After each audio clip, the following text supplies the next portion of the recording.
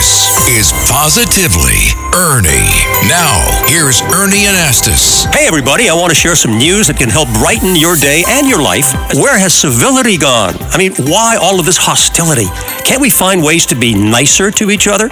Well, I personally think it has a lot to do with something called respect, right? Dr. Jeff Gardere has some new information joining us right now. Hey Jeff, are you finding more people have just had enough of this, really want to change this hostile behavior? Well, I really can speak from my practice, Ernie. I see that hostile behaviors are not just inappropriate, but they tend to isolate us because people don't want to be negative, hostile, grumpy people. So no one really wants to be isolated, Ernie. So I'm seeing many of my clients who are in therapy want to get rid of that negative attitude so that they can be more sociable and positive and happy. And I think that's where people want to be. Yeah, we like that. Where are we seeing some progress and optimistic signs beyond? Well, I think one place we're seeing it is in politics. We know a lot of people didn't vote for some of the more negative candidates who are out there. As well, we're seeing more volunteer and advocacy groups being formed to help people in need, especially from the effects of climate change and other social ills. And Jeff, it takes a village, right? Everybody needs to get on board.